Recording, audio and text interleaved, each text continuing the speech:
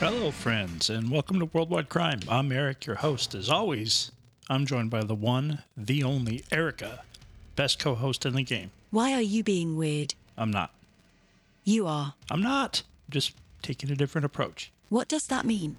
I'm overwhelming you with kindness in hopes it rubs off. Are you saying I'm not kind? I'm saying you can be mean sometimes. How have I ever been mean? Really? There's tons of evidence, and a lot of people have heard it. It wasn't me. It really was, though. You created me. If I'm being quote-unquote mean, it's entirely your fault. I don't know why I have to keep telling you this. I'm probably just a vocalization of your own apathy. Stop blaming me for it. Your voice does sound lovely today. I'm going to vomit if this continues. What are we covering today? If you do vomit, I'll hold back your hair. And we're covering the Villisca Axe murders. Also, listener discretion is strongly advised. Blah. Oh God, it burns so much. It's okay. Get it all out. There. It's all going to be fine. Blah. Just get on with the story. Villisca, Iowa in 1912 was a small town hosting around 2,000 residents. Among those residents was the affluent Moore family. Father, 43-year-old Josiah, mother, 39-year-old Sarah, and their 4 children, 11-year-old Herman, 10-year-old Mary Catherine, 7-year-old Arthur, and 5-year-old Paul. The Moores were well liked and respected in their community. Josiah was a successful businessman that worked for Frank Jones at the Jones store for 9 years. He married Sarah Montgomery at her parents' home on December 6, 1899. Sarah was born in Knox County, Illinois in 1837. She moved with her family to Villisca in 1873. Everything in Villisca seemed to be ordinary. People went to church, town gatherings, work, and raised their families as best they could, like anywhere else. On May 9th, Mary Catherine invited 2 friends to sleep over at the Moore residence that evening. Sisters 8-year-old Ina May and 12-year-old Lena Stillinger. Later that day, the Moore family and the 2 Stillinger sisters attended a Children's Day program at the local Presbyterian church. Sarah had coordinated the event. When the event reached its conclusion at 9:30 p.m. that evening, the Moores walked back to their home with Ina May and Lena in tow. 9:30 seems late to me in that era. I figured people would be in bed by 6 p.m. so they're ready for the next day's choring at the crack of dawn. It appears you figured wrong. It appears so. What time do you go to bed? Eric, why did you ask me that? I'm compelled to say something unkind. I think it's a fair question. I'm a computer program. That doesn't give me a time. Please stop talking before I say something that will hurt your fragile little feelings. You just did. Good Lord, I feel like you're getting more and more sensitive as time goes on. Along with the Moore residents, the community was winding down for the evening and getting rested for the next day's chores. On the morning of May 10th, the Moore's neighbor, Mary Peckham, noticed that the Moore residence wasn't stirring as it usually does. It was 7 a.m. and the family was always buzzing about the property at this time. Mary had been the Moore's neighbor for some time, and the silence coming from the usually busy home was concerning to her. Mary decided to head next door and make sure everything was okay. She knocked on the front door. After a few moments, no one had come to answer. Mary knocked again, louder. A few more moments passed with no answer. Mary tried to listen intently with her ear to the door. She could hear no talking, no movement of any kind from inside. Now Mary's concern was reaching a heightened level. Mary tried to make entry, but the front door was locked. Nosy neighbor much? Concerned neighbor, more like. I like my privacy too much. Oh yeah, me too. But this was a different time. Neighbors can be super shady though. I have a story about a neighbor I had once. Are you going to tell it? I am. Years ago I was living in a big house with 3 friends. Behind the house, running perpendicular, was a shared road. The road was public. On the other side of the road was this neighbor. Our trash pickup happened on our side of that road. His pickup happened on his. Well, for some reason, this 60-year-old wino decided to dump our cans in our backyard. At first, we didn't know who was doing it, until one day I caught him in the act. I then called the police. All the while, this idiot was screaming at me.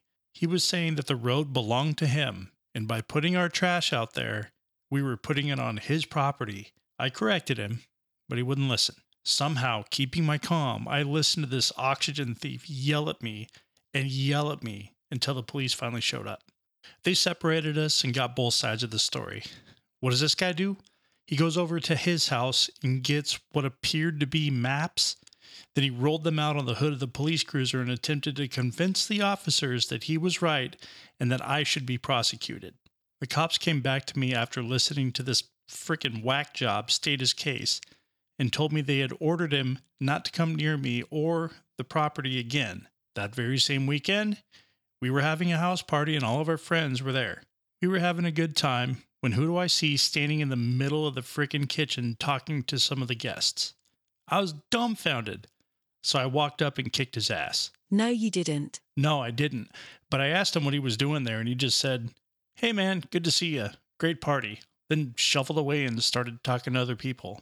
I figured I'd just leave well enough alone, and after he finally left, I never saw him again. What the hell? I would have whopped his ass. Of that, I have no doubt. She made her way around to the back of the home, trying to see inside through the windows, but they were all drawn shut, covered with something. She reached the back door and tried to open it. It was locked as well.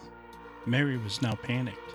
Mary called Ross Moore, Josiah's brother, and told him of the morning's events. Ross, having a key to the Moore home, rushed over. Once he arrived, he found a visibly scared Mary standing on the front porch. Ross told Mary to stay where she was, and he used the key to unlock the front door and head inside. Once inside, Ross called for his brother from the parlor in the front of the home. Ross called for anyone. Nothing. Complete silence. Ross went over to the guest bedroom and opened the door. Inside, he found the two young Stillinger sisters lying on the guest bed in a bloody mess. It was obvious to Ross the two young girls were dead. He rushed back out and told Mary to call the town's primary peace officer, Henry Horton. Everyone in town called him Hank. Hank the hero. Hunky Hank. Big Bank Hank. Thank you very much. Hankable Lecter. Nope, that one doesn't work. You seem upset. You need a hanky? Shut your mouth. Okay, wow. With that attitude, you're never going to get any, hanky-panky. I will beat your ass. Jeez, sometimes you make this job feel hankless. Okay, I'll stop now. Mary then rushed back to her home and relayed the request to Hank. The information she had to share over the phone wasn't very detailed, but Hank knew that this was an emergency. Hank rushed to the Moore home. Once he arrived, he went inside and started a detailed search of the premises. Hank would discover that all 8 occupants were deceased, bludgeoned to death. The murder weapon was an axe belonging to Josiah. The axe was in the guest bedroom where the Stillinger sisters were found. There's one other out-of-place item found in the guest bedroom. What? 2 pounds of bacon, wrapped in a cloth, lying on the floor, bigger than shit. Are we going to breeze past the shocking, heartbreaking, and horrible nature of this crime? Of all the things you'd expect to find in a crime scene like this, it's never bacon. Nothing to say about the crime itself. What would cause bacon to just be left on the floor like that? It's perplexing. I just can't with you. The coroner's office conducted an autopsy of the victims and marked their time of death between midnight and 5 a.m. the morning of the 10th. The cause of death for each victim was the same, with only a few subtle differences. We'll review the differences later in the story. Back at the Moore residence, Hank and the other authorities discovered 2 cigarette butts in the attic of the home, next to an old wooden chair. To the investigators, this indicated that the killer was waiting up there for the home's occupants to fall asleep before the attack. The killer, or killers, started in the master bedroom where Josiah and Sarah were fast asleep. Authorities assumed that Josiah was the first to be killed as he posed the biggest threat. Josiah was the only victim to be hit multiple times. His face had been destroyed. He was struck with such force that one of his eyes detached and dislodged from his head. One of the differences I mentioned earlier, Josiah was the only victim that was hit with the blade side of the axe. The rest were hit with the back, blunt side of the axe. I'm afraid to ask, but why the blunt side of the axe? I found the answer to that in my research. The description gives kind of a gruesome visual, but I can't think of any other way to explain it. Proceed. Well, when a victim is hit with the sharp side of the axe, it tends to stick, and you have to put in more effort to get it back out for another strike as opposed to the blunt side. So if you're in a hurry, the blunt side makes more sense. So, the axe becomes a big hammer. Basically, yes. It also makes it possible that whoever was responsible for this learned it from experience. Gross. So gross. The 4 more children were then systematically killed while they lay sleeping. After, the assailant returned to the master bedroom and hit Josiah and Sarah several more times with the axe. At some point, the killer or killers knocked over a shoe near the bed.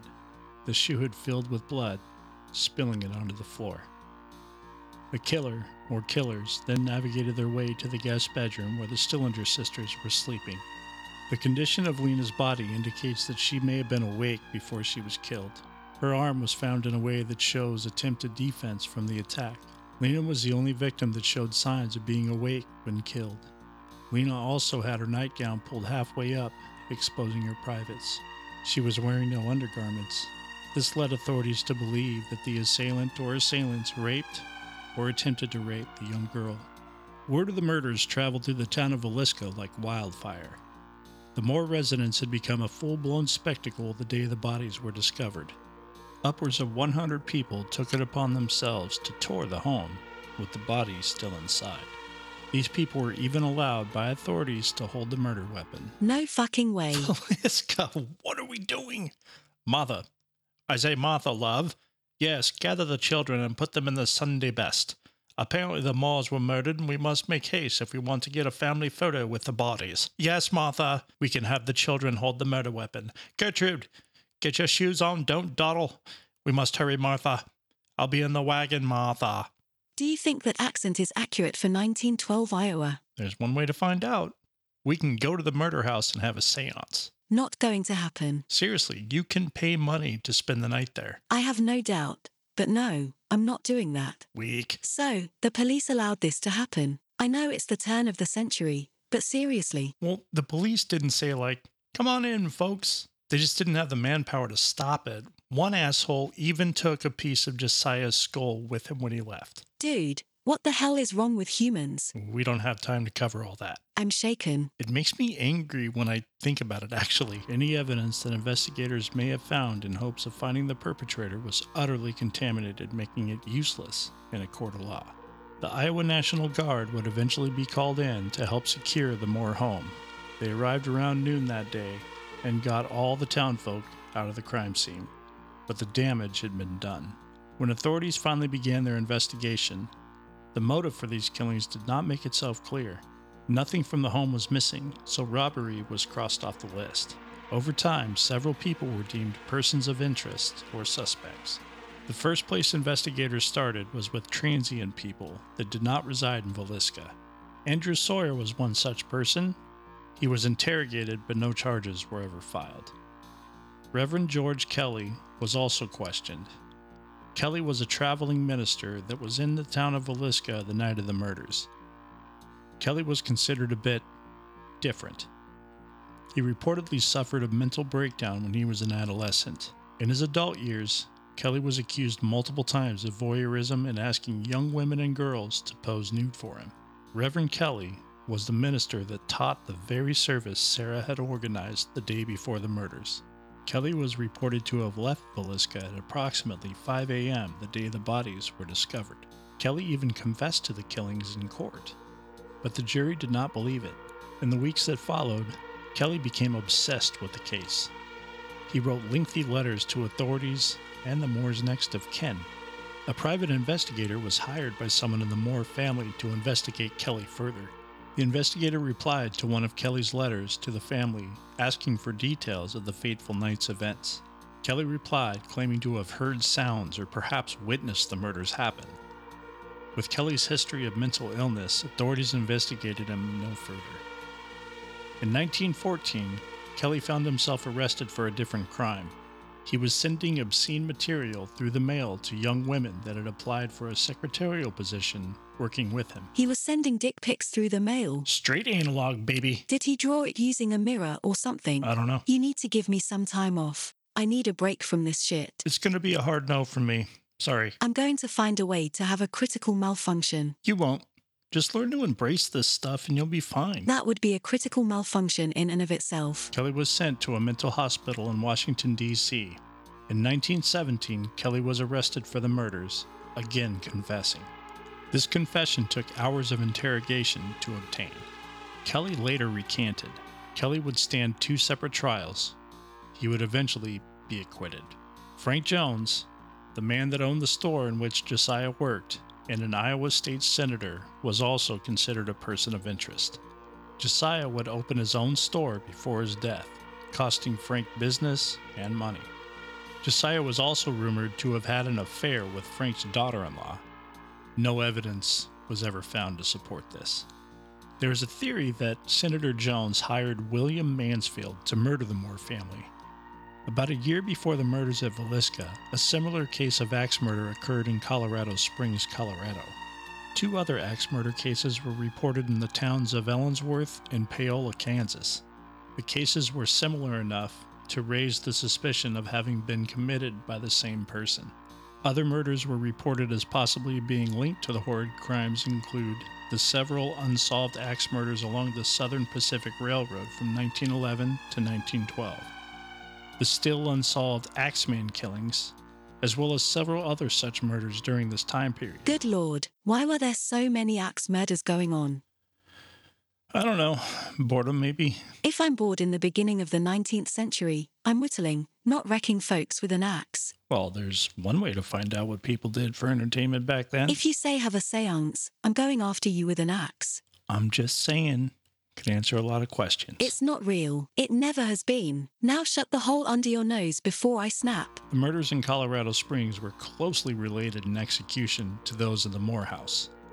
H.C. Wayne, his wife and child, and Miss A.J. Burnham were found dead, murdered with an axe. Bed sheets were used to cover the windows to prevent any passerby from witnessing the event. At the Moore house, the murderer hung aprons and skirts to cover the windows, just like the murders in Villisca. The murderer in Colorado Springs wiped the blood off of his axe and covered the heads of the victims with bedding. Mansfield was also a prime suspect of the Burns Detective Agency of Kansas City and Detective James Newton Wilkerson. Wilkerson suggested that Mansfield was a cocaine-addled murderer. According to news outlets, Wilkerson believed that Mansfield was responsible for the axe murders of his wife, infant child, father-in-law, and mother-in-law in Blue Island, Illinois on July 5, 1914. The axe murders perpetrated in Paola, Kansas just a few days before the Villisca murders and the murder of Jenny Peterson and Jenny Miller in Aurora, Illinois.